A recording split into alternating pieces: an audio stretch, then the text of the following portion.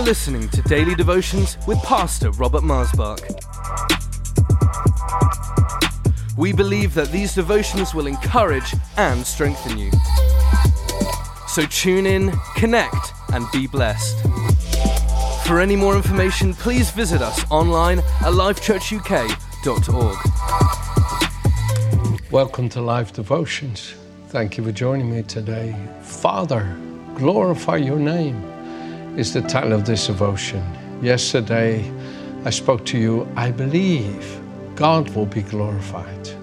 Today, I want to talk to you how Jesus prayed in the moment of agony, in the moment of terrible agony. Father, glorify your name. Come on, friends. Do you face agony, trial, and tribulation? Do you face circumstances that it seems like you're powerless? Even though you know really what to do, you don't know what to do.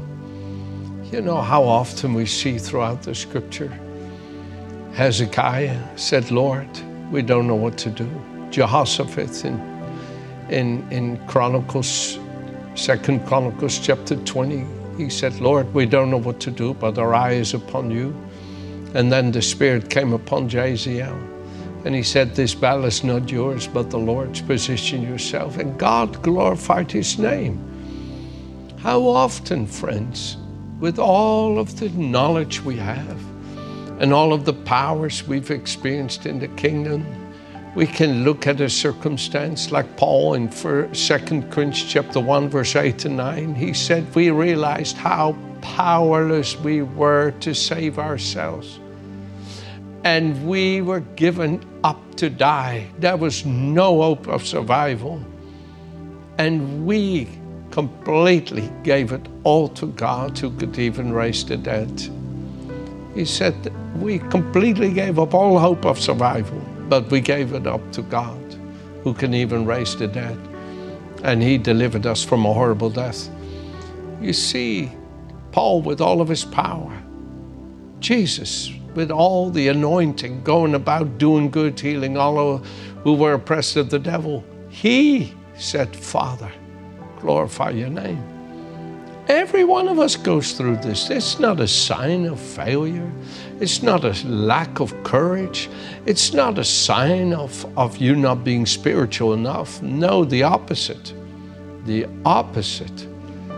No matter how anointed and how blessed and how powerful you are, oh, how it pleases the Father to see you submit and surrender your whole spirit, soul, and body, your all to him, and say, Father, my life is in your hands. I trust you. Look at Stephen in Acts chapter 8. He was full of the Holy Spirit and power, doing great miracles. And yet, when he was stoned, he so sweetly kneeled down and prayed for the forgiveness for those who were stoning him and said, Lord, please receive me. And how Jesus was standing up for him and received him into his everlasting kingdom. Come on, dear friends. It is a sign of incredible spirituality when you face challenges, when you face illnesses, when you face family issues, when you face financial issues, that you say, Father, my life is in your hands. I don't know what to do, but I trust you because I know you love me. That is incredible spiritual power. Authority in spiritual conflict is not power, but humility.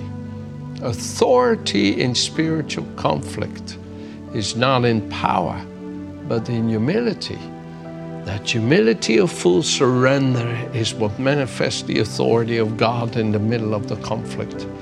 And here Jesus is at a moment when what he's about to face comes like a great pressure. And look what it says in verse 27 of John 12. Now my soul is troubled. And what shall I say? Father, save me from this hour. But for this purpose, I came to this hour. Father, glorify your name, the title of this devotion. Father, glorify your name.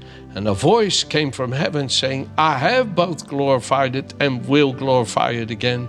And therefore the people who stood by and heard it said that it had thundered. Others said, no, an angel spoke to him. And Jesus said, this voice did not come because of me, but for your sakes. You see, Jesus understood that for that to be so loud and demonstrative was for the Father to say to everybody who was there, I will glorify myself through my Son. I will exalt my name on earth through my Son. Just like he's looking at you and me today and saying, I will glorify my name through you. So, Pastor, what can I do besides just trusting him, relying upon him, depending upon him? Oh, let me read you one of my favorite verses here in Psalm 91, verse 14. Oh, how I love this little verse. Psalm 91, verse 14. Because, talking about you, he, she, has set his love upon me, therefore I will deliver him. I will set him on high, because he knows and understands my name, has a personal knowledge of my mercy, love, and kindness, trusts and relies on me, knowing I will never, never, never forsake him. No, never. Again, you want to hear it again? Oh, I love these thoughts. Because he set his love upon me, therefore I will deliver him. So what should I do? Keep setting your love upon the Lord. I will set him on high because he knows and understands my name. He has a personal knowledge of my mercy, love, and kindness, trusts and relies on me, knowing I will never, never forsake him. No, never. You see, that is spiritual power. That is called authority in the conquest. That is authority in conquest. When you have that humility of Christ to fully surrender yourself to the Father and say, Father, glorify your name. Jesus prayed during those days of trial and testing. He prayed in John chapter 8, verse 50 and verse 54. I'm not searching. I am not in search of honor for myself. I do not seek and am not aiming for my own glory. There's one who looks after that. He seeks my glory, and he is the judge. Verse 54 of John 8. If I were to glorify myself, magnify, praise, and honor myself, I would have no real glory, for my glory would be nothing and worthless. My honor must come to me from my Father. It is the Father who glorifies, extols, magnifies, and praises me, of whom you say that he is your God. Father, glorify your name. I will glorify my name because you know my love and kindness. I will never leave you. I will never forsake you. Hold to that. Hold to that right now. And I know other people will say, you know, you've trusted God, but the symptoms haven't changed. I know you've prayed, but the symptoms haven't changed. I know you've believed, but the circumstances haven't changed. And you can say, well, don't always believe everything you see. Believe God. And I don't look at the things that can be seen that are temporary. I look at the things that can't be seen, and that's the Almighty. It says in Hebrews 11, verse 24, I think it is, through 26, that Moses kept looking to him who's invisible. And look what God worked through that precious man. God never fails those who put their trust in him. David, he says, you know, when I began to prosper, I thought, that's it, I've arrived. And then God hid his face from me and it all evaporated. I clothed myself in sackcloth and ashes. I placed upon me in remorse of boasting in my successes. And I said, Lord, without you I have nothing. Without you I have nothing. And Lord, if I weren't here, then how could I praise you? No, Lord. And he says, and the Lord caused me to rejoice and to sing again. And the Lord has become my praise. And then he says, now, Lord, to the end in verse 12 of Psalm 30, he says that my glory may sing praises to you and not be silent. My glory, my living being. You see, David believed that the Father would glorify his name in him and through him. And that's what made him that beautiful man after God's own heart. He sought not his own glory and his own honor. When in Psalm 24, he came riding into Jerusalem as the king, as the Lord, as the conqueror, the victor. He says, the Lord is the king for whom the gates open. He did not take the glory to himself, but he gave it to God. Whatever accolation came to him, he gave it to God. Whatever success came to him, he gave to God. In Psalm 71, he says, my success at which so many stand amazed is because of you, Lord. You see, David didn't take the glory to himself, he gave it to God. And if you live to give God the glory, I guarantee you will see him glorified. You will see him glorified. Now, before we close, go with me to 1 Samuel chapter 17, okay? You know this part of the scripture. David comes to the battlefield where the Israelites have been sitting in battle array for the last 40 days and nights. And there is that ugly giant, Goliath, mocking God's people and mocking God. And David says in Psalm 32, and David said to Saul the king, let no man's heart fail because of him. Your servant will go and fight with the Philistine.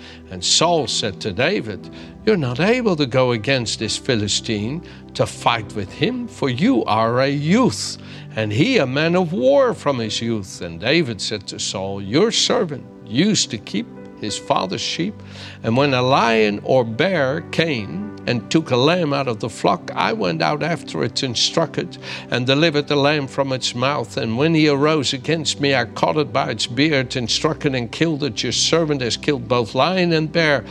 And this uncircumcised Philistine will be like one of them, seeing he has defied the armies of the living God. Moreover, David said, the Lord who delivered me from the paw of the lion and from the paw of the bear, he will deliver me from the hand of this Philistine. And Saul said to David, go, and the Lord be with you. And David said to the Philistine in verse 45,